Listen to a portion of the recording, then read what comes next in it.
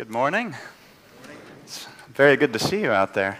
And it's great to hear your voices. I usually don't sit this close to the front, and hearing all of your voices behind really brings a great sensation to... It reminds me of what Revelation says about standing before the throne and multitudes praising the name of Jesus. This is a taste of that. Let's have another taste of Jesus and his glory. If you would open your Bible, if you have one, somewhere in the pews, to Mark, the Gospel of Mark.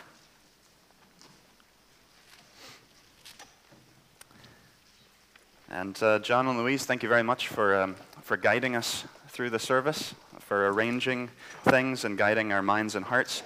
Louise said something very helpful and very profound, much more profound than most of us probably realize. She asked the question, who do you think Jesus is? And that seems like a very simple question. But it actually is of the utmost importance, not just for people who don't really know Jesus and are thinking about him, meaning non-Christians, but actually for people, even people who have been walking with Jesus, following Jesus for 10 years, 30 years, 50 years. I don't think there's ever a time when we should not ask the question, do I really understand him? And if I don't, what's wrong? What's off? What am I expecting that's not quite right? This is where we come to, again, the passage that Louise mentioned and read from, an area of Israel, or just north of Israel, called Caesarea Philippi. Jesus was walking with his disciples toward that. This is it right here. That is an original picture from 2,000 years ago. No, anybody who, well, never mind. That's not, but that is Caesarea Philippi. That is the area where he was walking with his disciples. And he asked them that all-important question. He said, who do people say that I am? That's what Jesus was interested in. And they answered, well, some people say you're John the Baptist. Some say that you're Elijah. Some say one of the prophets. And then he directed it right at their hearts. What about you? Who do you say that I am? And Peter, very often the first one to blurt out an answer, said, you are the anointed king. And that's what Christ means, Messiah, the anointed king.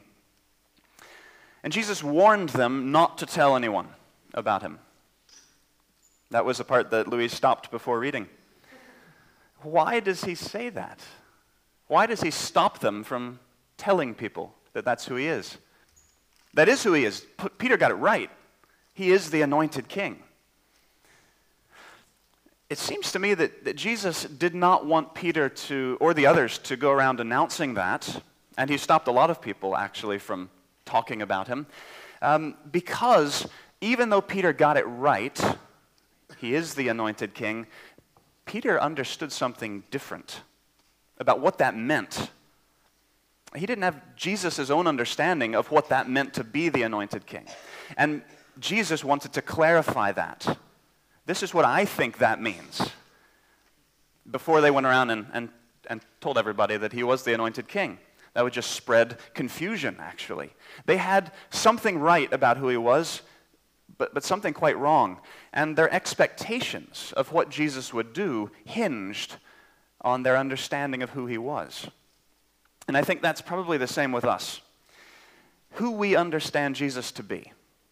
We might have some things very right, we might have some things wrong. Our expectations of who he is, of what he'll do for us, they hinge on who we understand him to be.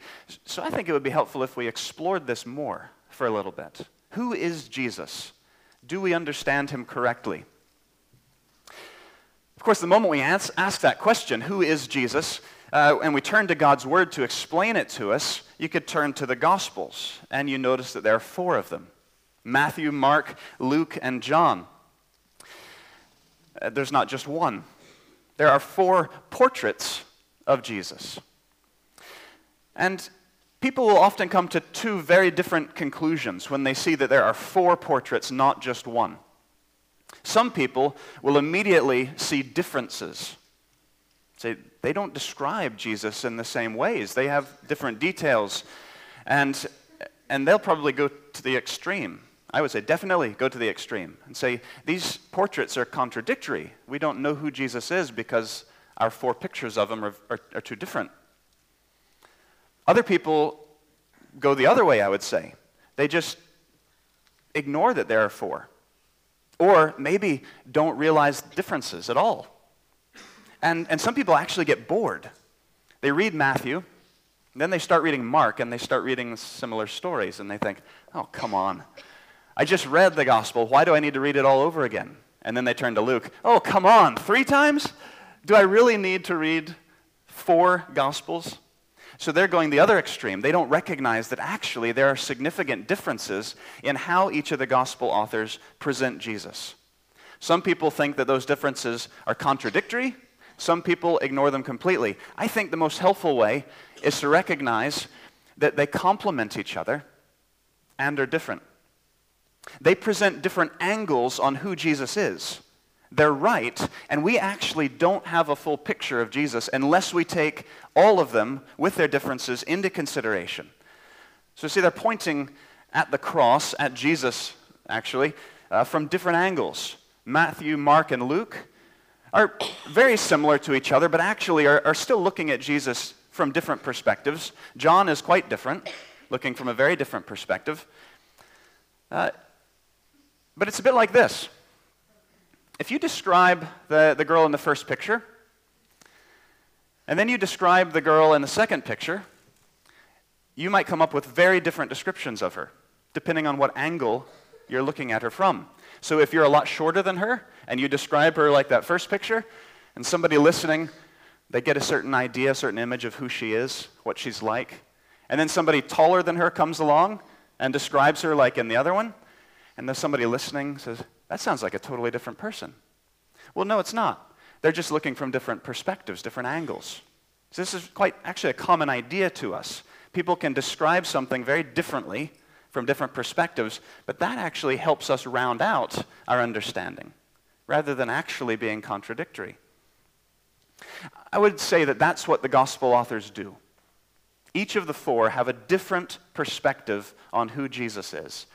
And we need to pay attention to each of them on their own terms in order to really understand Jesus fully.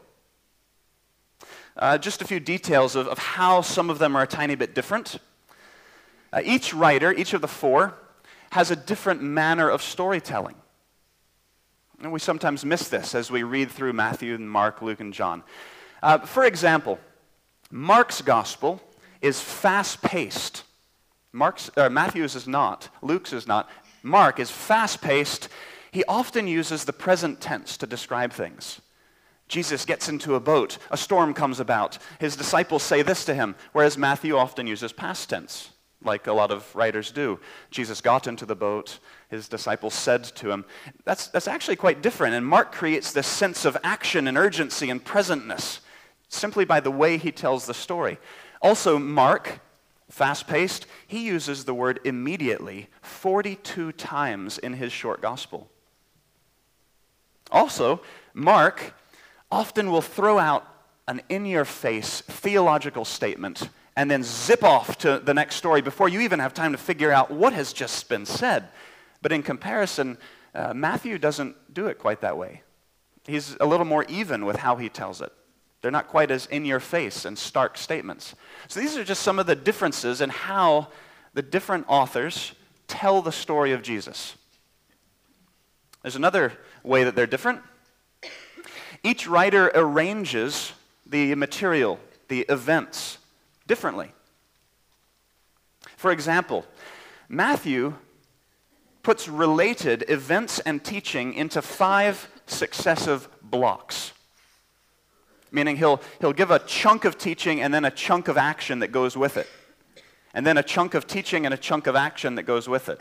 And then a chunk of teaching and a chunk of action that goes with it. 5 of those. Matthew doesn't seem to be really concerned about exactly what happened first and then second.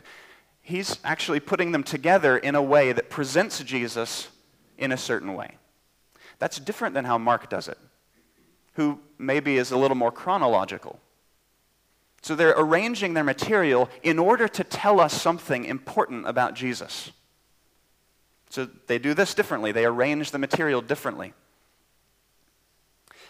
Also, each writer is writing to different audiences, different types of people.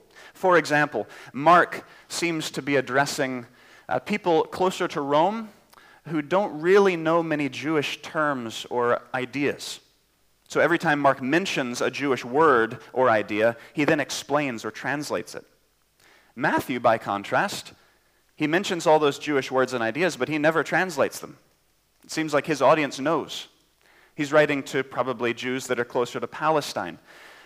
So the different audiences shape how Matthew, Mark, Luke, and John tell about Jesus. Well, here's the point of why I'm bringing out these examples of how the gospel writers present Jesus from different perspectives, though I don't think contradictory in any way, complementary. The point is that each writer has a different complementary emphasis on who Jesus is and how we follow him. And maybe that could enliven your study as you open up Matthew, Mark, Luke, and John, to look for how is each author differently telling me about Jesus and how I follow him. I'm not going to try to walk through all 4 Gospels right now in the next 10 minutes. I am going to try to walk through one whole Gospel in the next 10 minutes. No, that's not quite right. We're not going to walk through it. But I am going to present to you an overview of Mark's Gospel, just to give you a big picture. So we've just looked at one passage at the core of Mark's Gospel. Who do people say I am? What about you? Who do you say I am? I want to give you the forest, not just the trees. And then you can go away, and maybe it would be an interesting discussion point around the lunch table to then talk about some of the particulars in Mark. So I'm going to try to show you how Mark presents Jesus and see if that challenges us. So here is an overview of all of Mark's gospel on one PowerPoint slide. I'm going to try to develop it for you. He starts with an introduction, introducing Jesus, and he highlights some very important things about Jesus right in the beginning. He's the Christ. What that means is he's the anointed king. He's also the Son of God. And actually, I think what Mark means by that is, again, he's the king. That term is used for David and David's descendants. They are the sons of God. And I think that's what Mark means by this. Jesus is the king. He throws it right in our face from the beginning, from verse 1. That's who he is. After he introduces Jesus, he then has his whole gospel unfolds in 2 parts. There's the first 8 chapters is a chunk, then the last 8 chapters is another chunk. 2 blocks. The first one, it begs the question, sometimes asks the question, who is this guy, actually? All the stories that Mark puts into the first 8 chapters are asking this question, who is this? That's chapters 1 to 8. The second half shifts the focus a bit. And it asks the question, what will he do? Now that we've established who he is, what's he actually here to do? That's Mark's gospel right there. 8 chapters. Who is he? Whoa, who is he? Whoa, who is this guy? 8 chapters. Then the last 8, what's he doing? What's he doing? What? What's he here to do? 2 basic points.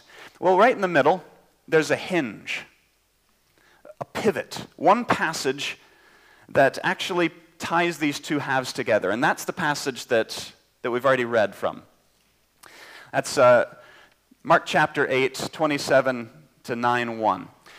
And it's the question, who do you say that I am? You're the king. Now here's what I'm here to do.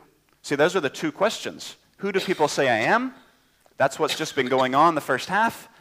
Okay, yes, that is who I am. Now what am I here to do? He tells them, and then that unfolds the second half, what he's here to do. And then Mark concludes with an amazing, brief, abrupt presentation that Jesus has in fact risen from the dead. So that's the Gospel of Mark. So now when you go away and you start reading through Mark's Gospel, maybe you can have this framework in your mind, these questions. I've already hinted a little bit about how Mark actually answers these questions. Who is Jesus? What is he here to do? But let me focus on that for a moment. It's that first half. Who is he? The way that Mark presents Jesus is, he is the Son with sovereignty. Now, Matthew seems to really put emphasis on Jesus' teaching, which Mark does not do. He doesn't give us much of what Jesus says in his teaching. Mark's focus is really, he has authority, sovereignty. This man is in control. Let me show you some examples of that, and then we'll turn to the second point. So this is the first half of Mark. Mark's first point, who is this man? Jesus the Christ, anointed king, the Son of God, the Davidic king. These are all verses from the first half of Mark's gospel. See if you can detect a pattern. He teaches with authority. He teaches with authority, and the demons submit to him. He has authority on earth to forgive sins. The Son of Man is Lord, even over the Sabbath. He gives his disciples authority over demons. Who is this that even the wind and the sea submit to him? He gives his disciples authority over demons again. Do you think Mark is trying to make a point? Who is this guy? Well, this man, Jesus, is somebody who has authority in every way you can possibly think of. So in the first half of Mark's gospel, chapters 1 to 8, Jesus is the king who clearly has authority. In fact, unlike any king ever before, except God, Jesus has authority over every aspect of existence. That's the type of king he is. He has authority to teach. He has authority over demons. No human king has ever had that. He has authority over sins, to forgive those. Wow, what type of king is this? He has authority over the Sabbath. He has authority over the wind and the sea. Something that some kings in his day tried to say that they had, but Jesus actually demonstrated it. This is the king that we serve. This is the one who has complete authority. So that leads us to certain conclusions. This is who Jesus is. You might be thinking, as his disciples were, this king has absolute power, and we've been watching this unfold. I like that. Good. I want to follow this guy. I mean, wouldn't you want to follow a guy who has authority over everything? I wonder what he'll do for me. If he can do anything. And then I think to myself, my prayers probably indicate what I am expecting him to do for me, based on what I think. What do I ask him to do in this world and to do for me? All these expectations flow from our understanding of who he is. And we've just been told he is the king with absolute sovereignty. What's he going to do? Well, this is when the second point, the second half of Mark's gospel kicks in. Mark has just told us in detail, action-packed detail, who Jesus is, the sovereign, total authority, but what's he here to do? What should I actually expect of him? Well, that's that second point. He's the servant who suffers. As I mentioned a moment ago, Mark will often throw out an in-your-face theological statement, and he doesn't explain it. He just kind of slaps you with it and then goes to the next event. Well, he basically does that with his entire gospel. He puts these two things that we think don't really go together and slams them together and says, that's who Jesus is. He has total authority. He serves and suffers. That doesn't make sense. So the second half of his gospel, let's take a look at a few of the ways that Mark tells us about Jesus, about what he's here to do. Peter says, you're the Christ, you're the king of God's kingdom. Yes. So what do you expect me to do? Well, there are three chunks in the second half of Mark's gospel where Jesus tells us what he's here to do. And see if you can again detect a pattern in these three chunks. Jesus announces, I will suffer and be killed, but I will rise again. The disciples misunderstand. No, you can't die. So Jesus clarifies. He explains the cost of being his followers. He says, yes, and you will too, for me. Whew. But then he does it again. A second and a third time, Jesus announces, I will suffer and be killed, but I will rise again. The disciples misunderstand, saying things like, I'm the greatest. No, I'm the greatest. No, I'm the greatest. And Jesus stops them and says, he explains the cost of discipleship again. He says, no, be a servant.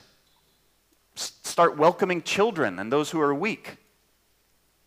And the third time, he announces again, I'm here to suffer and to die, to be killed. I will rise again.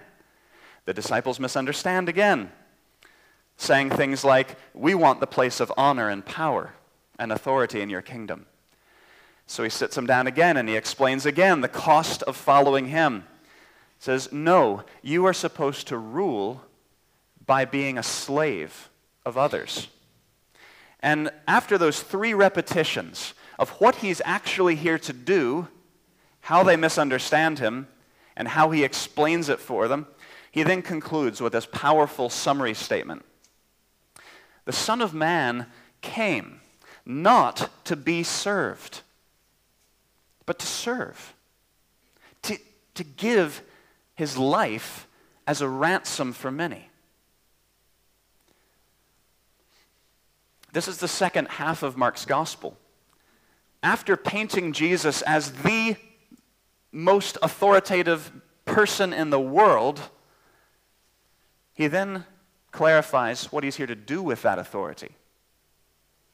So in the second half of Mark's gospel, chapters 9 to 15, Jesus reshapes what Christ means, what the King is all about, what the Son of Man, the eternal King, is really here to do. He reshapes their idea, their expectations, as well as reshaping what they think discipleship is all about, following the King.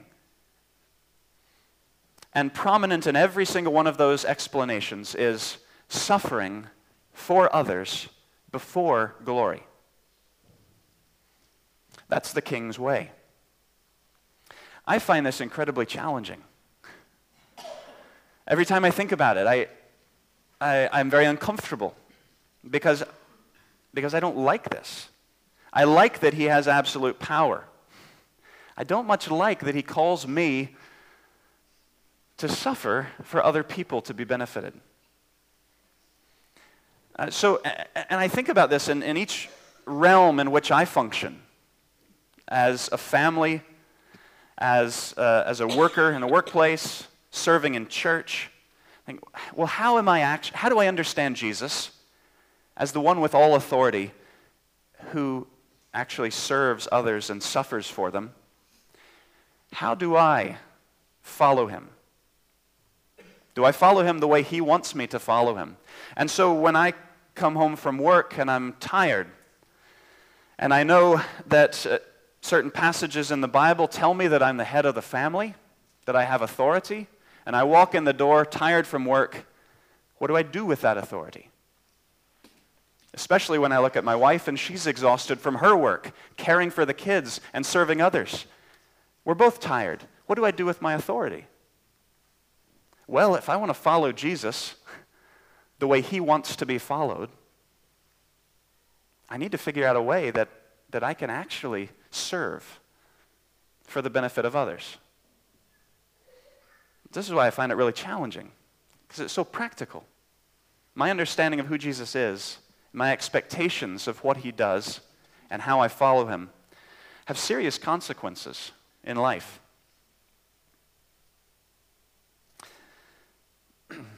That's a glimpse at Mark's gospel, at how Mark paints the portrait of Jesus for us to follow.